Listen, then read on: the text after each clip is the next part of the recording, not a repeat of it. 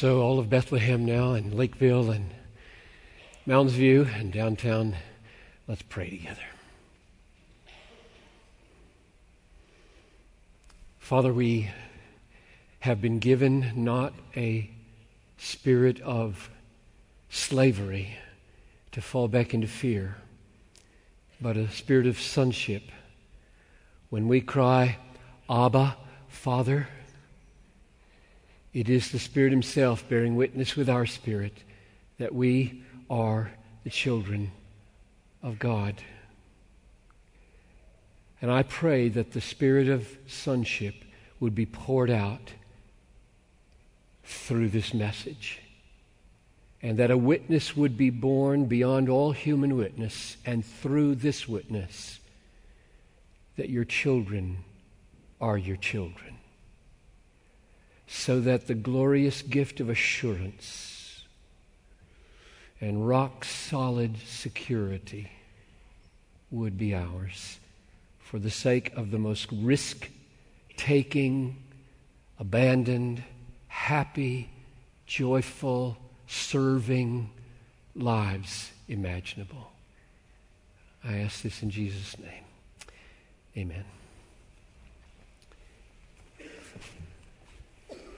This has been a week of upheaval in the Middle East.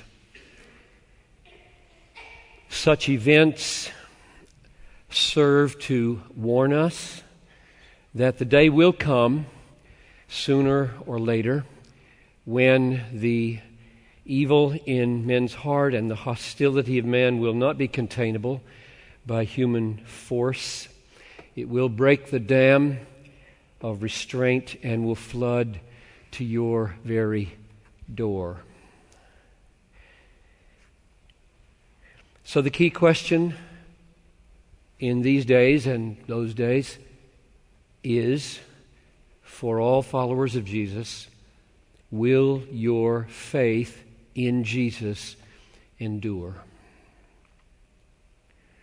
Or will you give way to fear and unbelief and anger and vengeance? Prophet Daniel said that one of those rulers in that day would, quote, speak words against the Most High and shall wear out the saints of the Most High. Daniel 7:25. And in the book of Revelation, the Apostle John describes the time like this: if anyone is to be taken captive, to captivity he goes. If anyone is to be slain with the sword he must be slain. Here is a call for the endurance of the faith of the saints. So, the crucial question in that day and this day is, will you endure?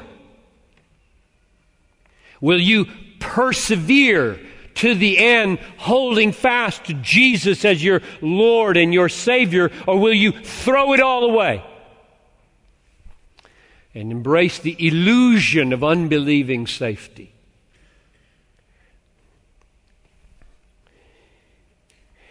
That's the question of eternal security, perseverance of the saints, and it's the topic of this message. We're in a series of messages that reaches back over the 30 years or so, looking for the 30-year theological trademarks, we called them last week, or biblical touchstones, shaping truths that have profoundly made us who we are as a church. And I argued that the reason for that is that these doctrines that we'll be doing 10 or 11 messages on are so well suited to take this moment of transition that we're in and make it a launch rather than a landing. Make it preparation rather than consummation. Make it a focus on the greater things rather than the great things. And this is one of those doctrines. Call it eternal security, call it perseverance of the saints. It is massively important in the way you think about being a Christian, staying a Christian, fighting to believe day by day. A lot of people think wrong things about this, and a lot of people think right things about this. I want you to think biblically. Now, my plan for this message got changed. I misled you at the end of the message last week by thinking I was going to number 2 in the message, and I'm going to number 8 in the series. Okay. Why?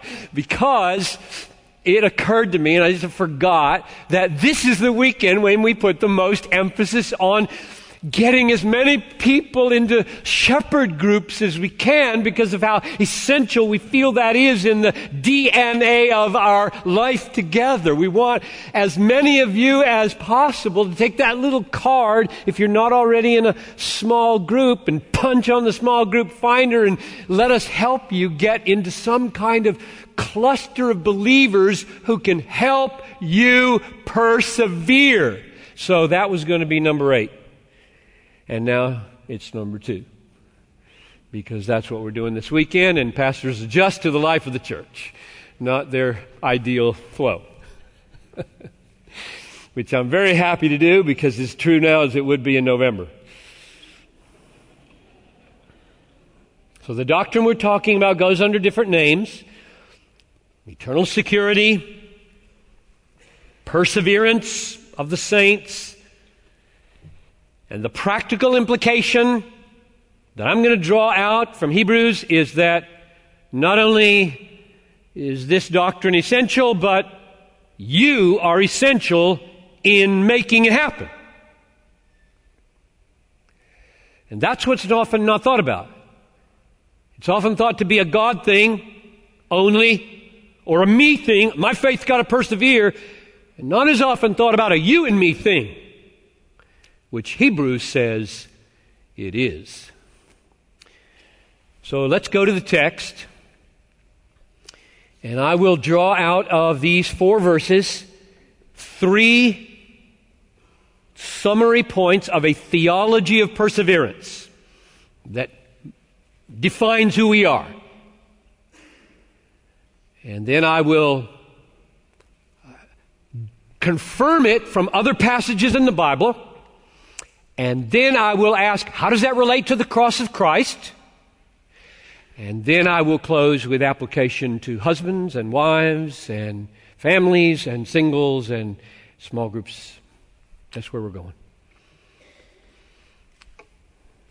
Point number 1 in the theology is in verse 12. Take care, brothers, lest there be in any of you an evil heart, an evil unbelieving heart, leading you to fall away from the living God.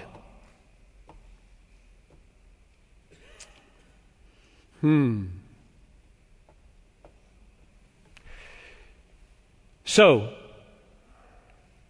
clear as day is that persevering involves vigilance. Take heed, lest there be in any of you that kind of heart that leads you to fall away and perish. Don't let it happen. So, first point in the theology is there's a warning, there's an urgent call to vigilance over our hearts, lest they become evil and unbelieving, and we don't give a rip about God anymore, go away into sin and thumb our nose at the church and go to hell. That's serious. So don't blow this off because your theology of security says it can't happen. The people that look at this verse and say, that can't happen to me because I believe in the doctrine of eternal security, so I'm not going to take that verse seriously, are the most endangered people in the church. Okay, is that clear? That first point clear? Take verse 12 seriously and do it.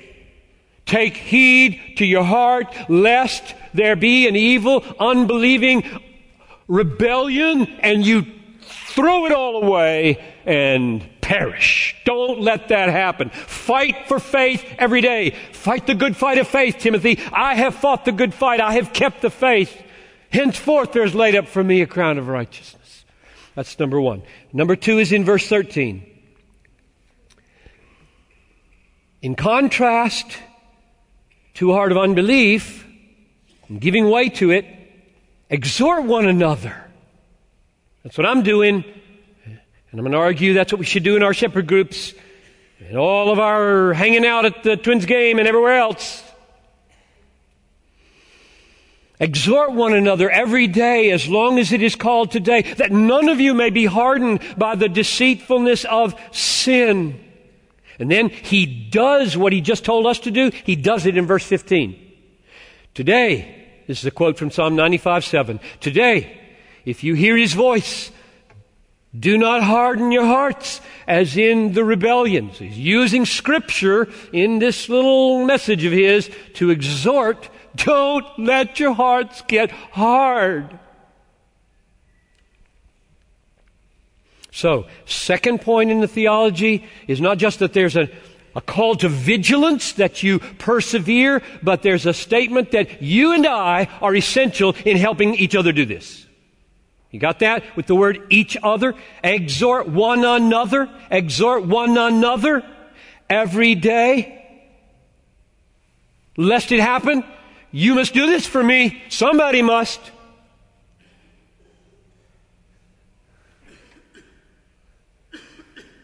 And I'm doing it for you. Preaching is not the main way. At least not in terms of time, because you live 166.5 hours of your life outside this room, where it should be happening day after day. And my job is to stir you up to do that, not to do it for you. Paul said in Ephesians 4:29, only let out of your mouth what is good for upbuilding, as fits the occasion, that it may give grace to those who hear. Why? Because they need it. They need it. It's not a throwaway verse. You have a unique gift of God that somebody else needs from you. It's just a statement of, I'm struggling, how are you doing? That's good, that helps. We need grace, not just this direction, but this direction.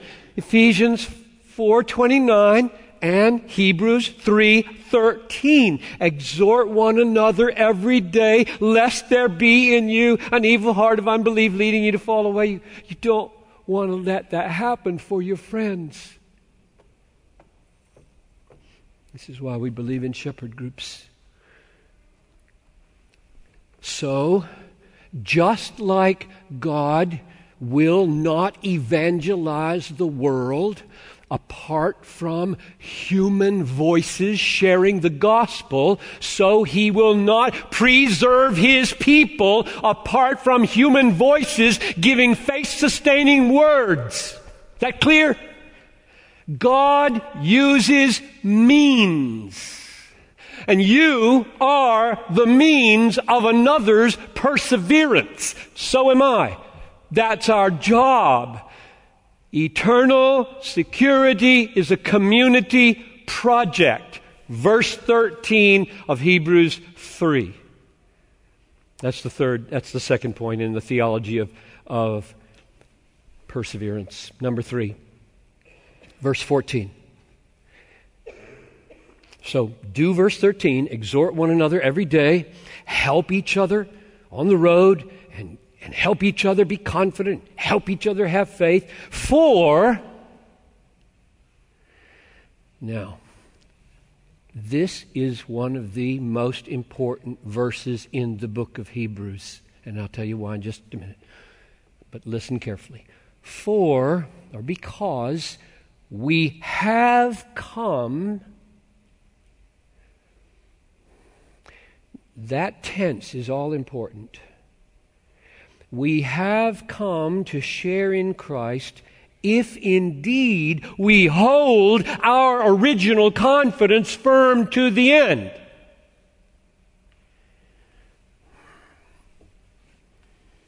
What that verse establishes is that if a person has come to share in Christ, that is, if you're genuinely a Christian, if you're genuinely born again, you will persevere to the end, period.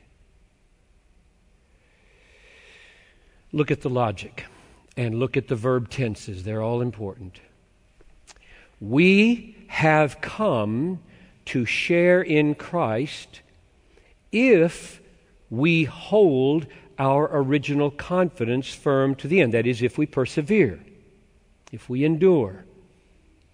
We have come to share in Christ if we persevere. Notice, he does not say, we will come to share in Christ if we hold our confidence firm to the end. If I can just fulfill enough conditions, I can get into Jesus. If I just last long enough, I can have a share in Jesus. That's the opposite of what it says. This is just all important for your assurance.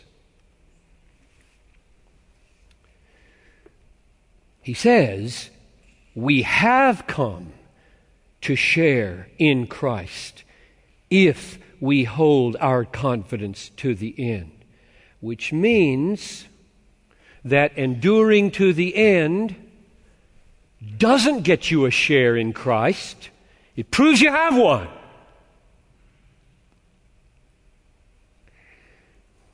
Already, perseverance is the evidence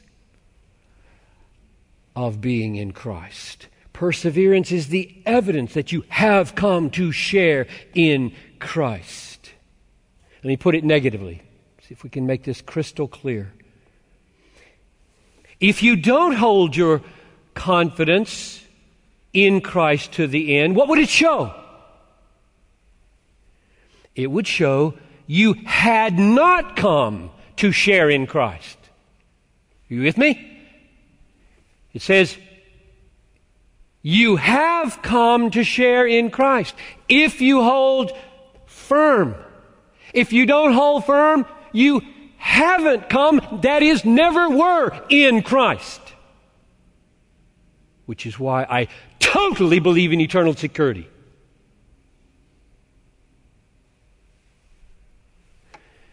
Because that's what this verse teaches.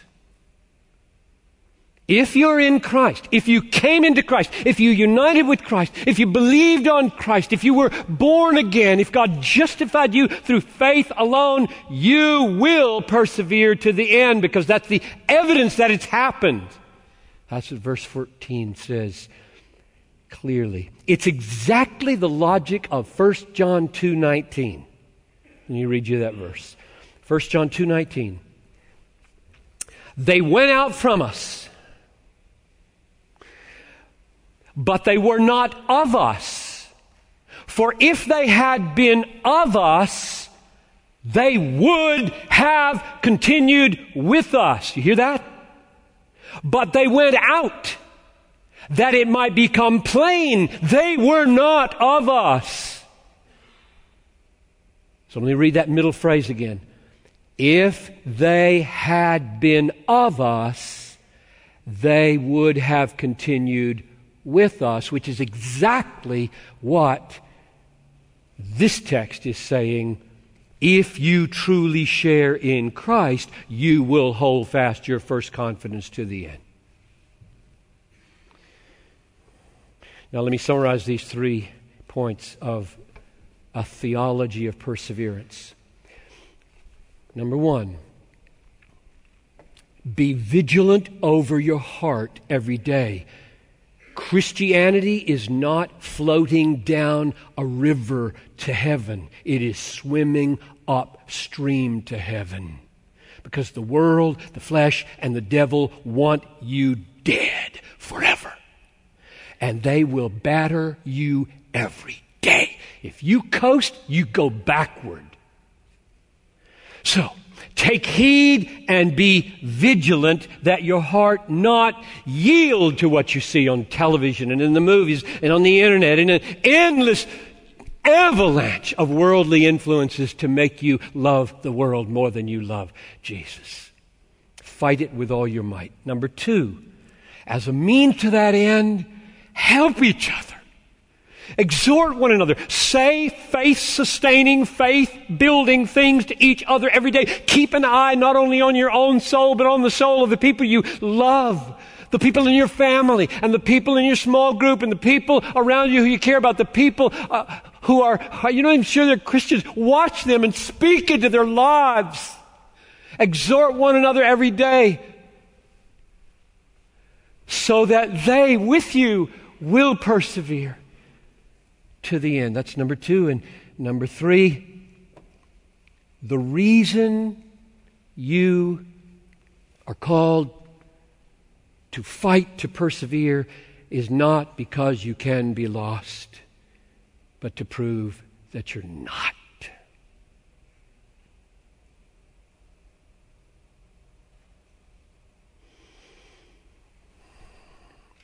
There's a world of difference.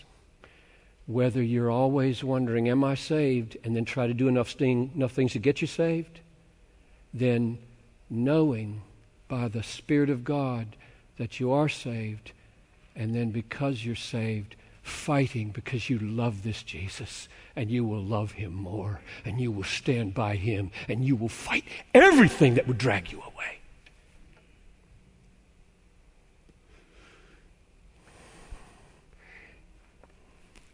Confirmation from other scriptures. Those whom He predestined, He called.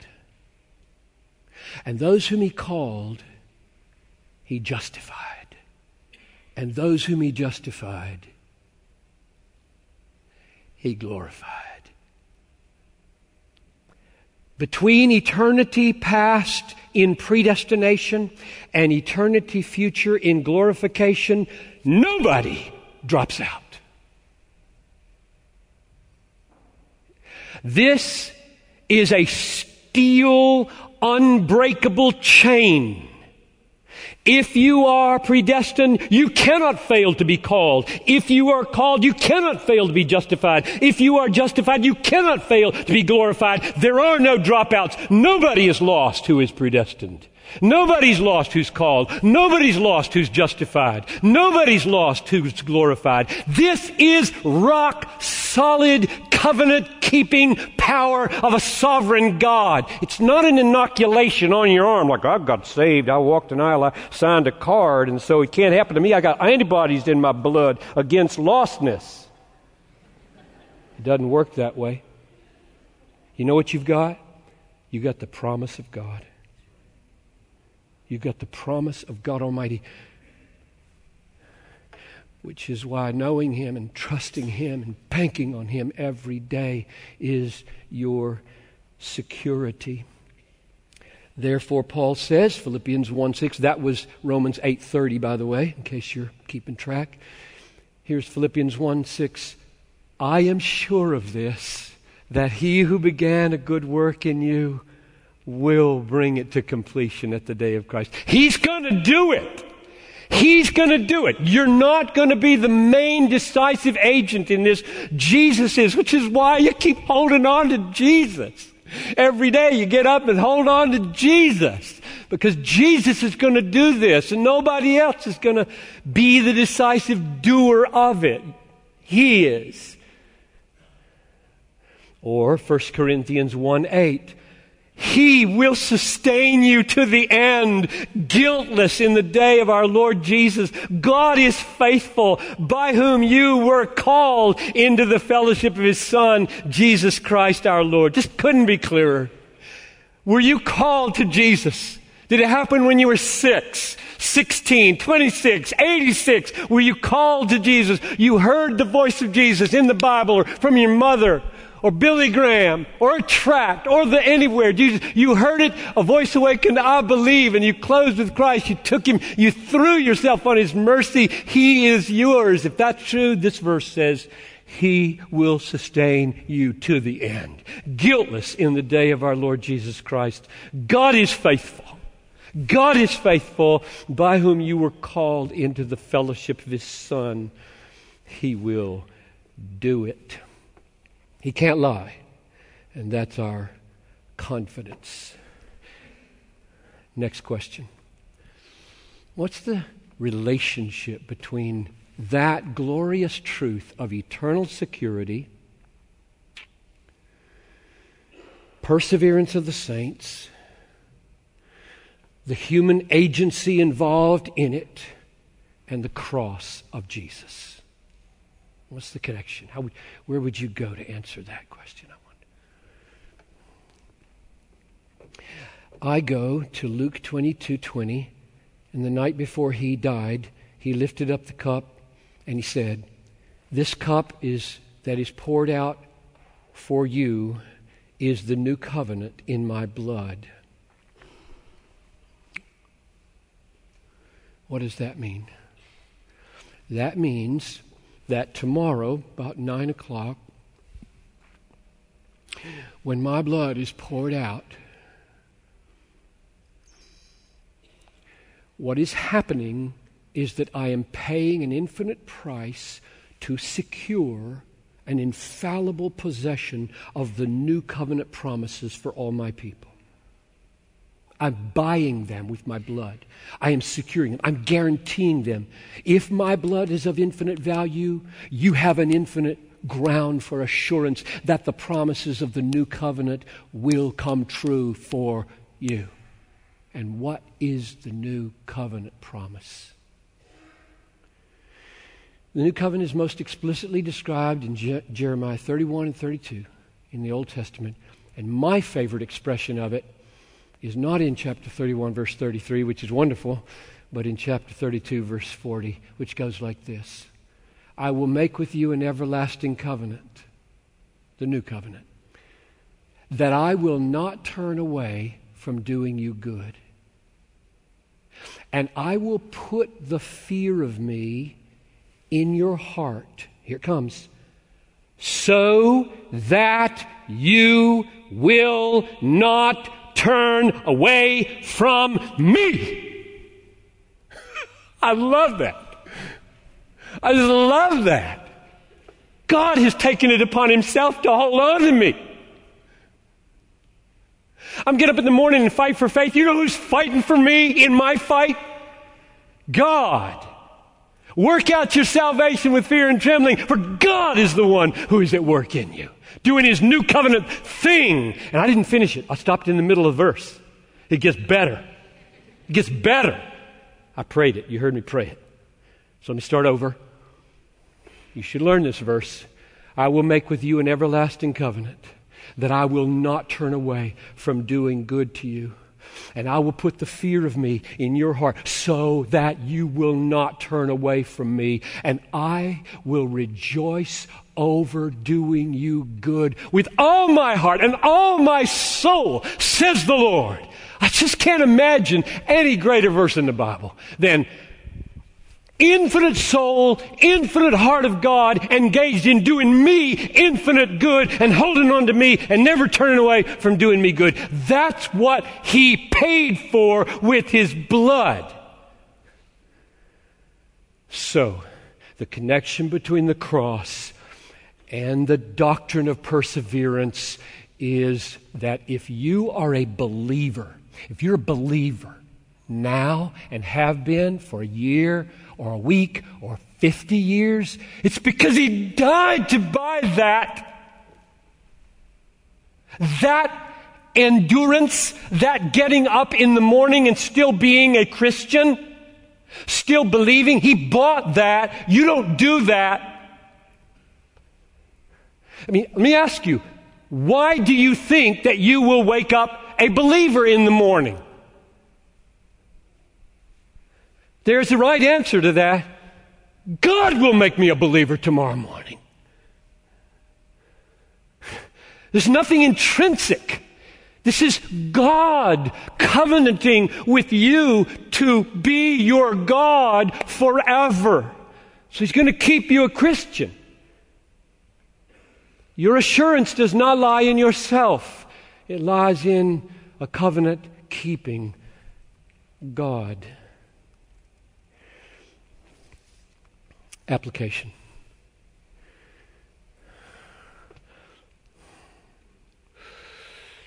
God has united the certainty of our security and the necessity of our community. Got that?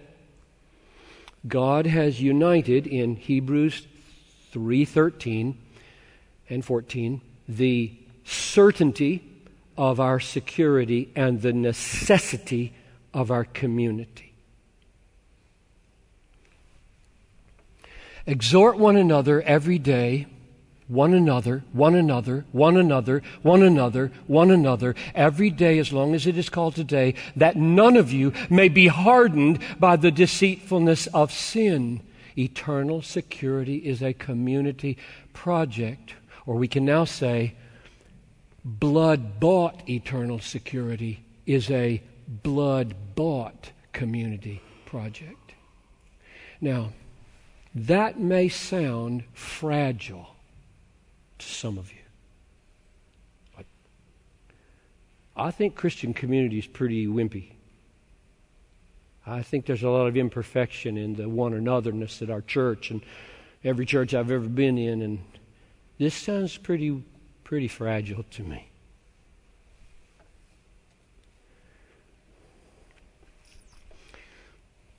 It's not fragile. It is no more fragile than the sovereign ability of God to bring others into your life and send you into theirs. It is no more fragile than the sovereign ability of God to bring people into your life and to send you into theirs. God is sovereign.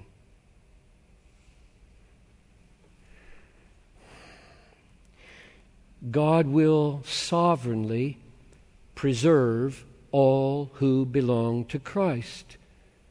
And He will do it through the faith-sustaining ministry of other believers that He stirs up to get in your face. Which means if you run away from life, communal life, people, you're running away from God's design to hold you. And you lose your warrant of assurance. I don't say you lose your salvation. It's not that simple. You might come back. But as far as a warrant, you're playing with fire if you throw away community, according to Hebrews 3:13. Let's get specific. 3/4 of the adults at Bethlehem are married, roughly.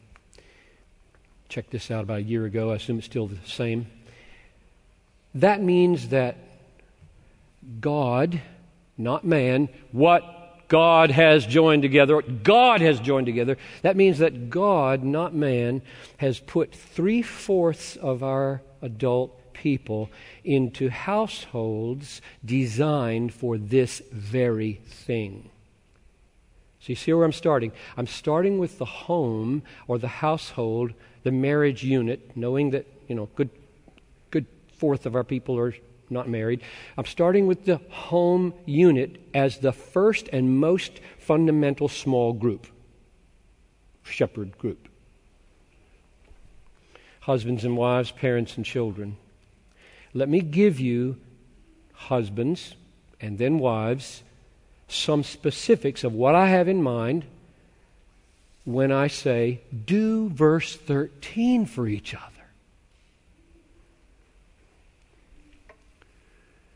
This is especially the husband's responsibility, but also the wives. So here we go. First, husbands. Love your wife sacrificially and cherish her as a reflection of the love of Christ for His church. If she sees this, it will sustain her faith. Second, be alert and discern your wife's spiritual, emotional, relational, physical needs and make every effort to meet those needs directly or indirectly through other people. Third, seek to build up your wife with biblical knowledge through your words and through your encouragement and help to get her connected with other teaching ministries provided by the church. Don't resent it if she wants to go to a women's Bible study on the night that you want to be home. Be glad. Send her and babysit. Number 4, encourage and help your wife engage in ministry at the church and in the world.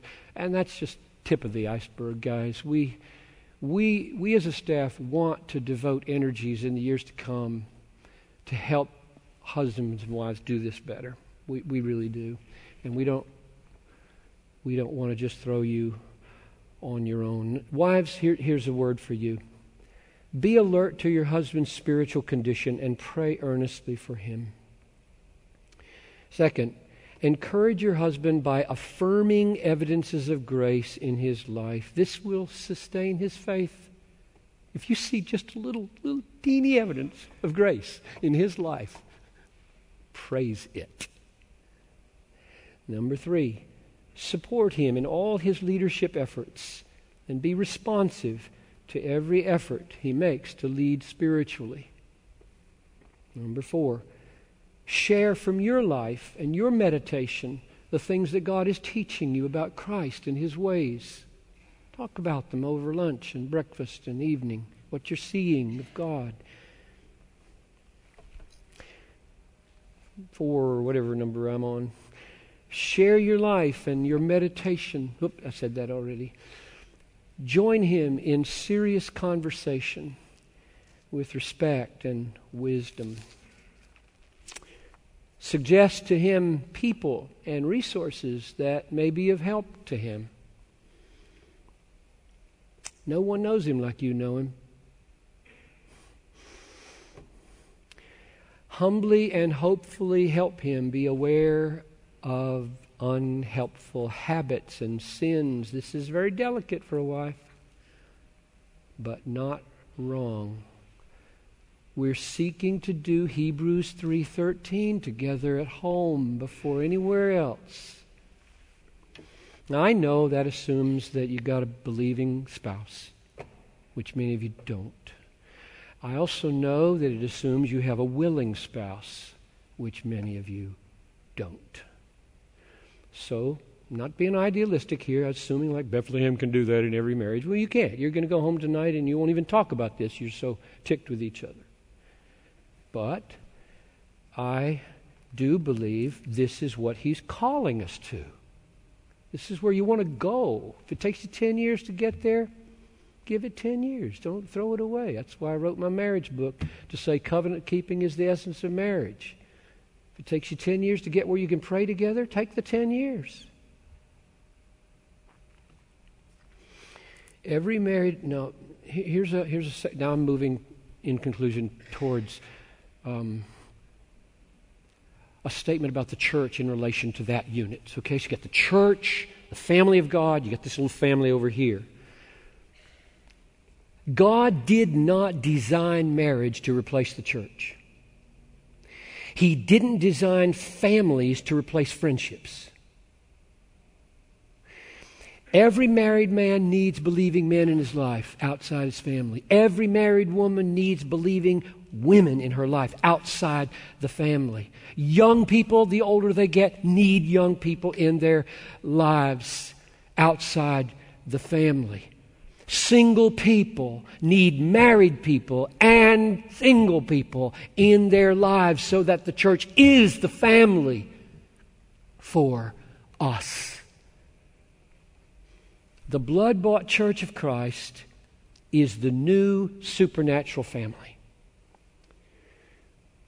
So single people, married people, old people, young people, rich people, poor people, every ethnicity should find brothers and sisters who are not biological brothers and sisters or adoptive brothers and sisters, but blood-bought brothers and sisters called the church. Marriage is temporary. Parenting is temporary. The church is eternal.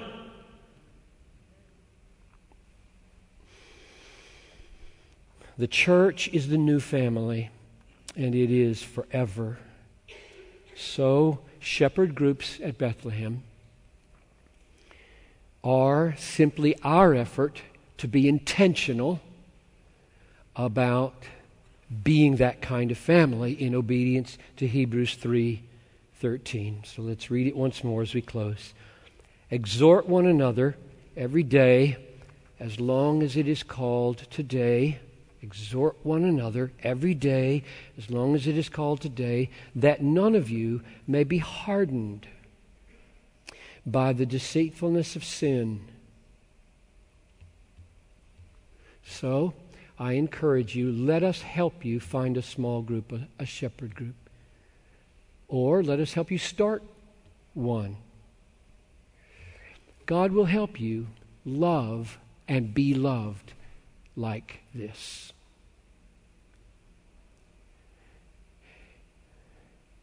God, I close with these two sentences. God will keep His children. And to become His instruments in that sovereign promise is an awesome thing. Let's pray. So, Lord, I want to be faithful both in the pulpit. I want to be faithful to Noel and Talitha at home every day. I want Noel to be faithful to me, to minister to me, call me to account, exhort me. Even Talitha where appropriate, if I've stepped out of line in some ugly way. I want to do it for the staff, Lord. I want to be an exhorter that helps the staff persevere. I want to do it for the elders. I want to do it for as many people in writing as I can. And that's what I want us all to be. So God, come and explode in this church with the kind of loving one anothering of Hebrews 3:13 more than we've ever known. And put underneath it, Lord, this massive, glorious doctrine. Those who you predestined, you called. And those whom you called, you justified. And those whom you justified, you glorified. And there are no dropouts. Give us a place to stand like that, I pray. In Jesus' name, amen.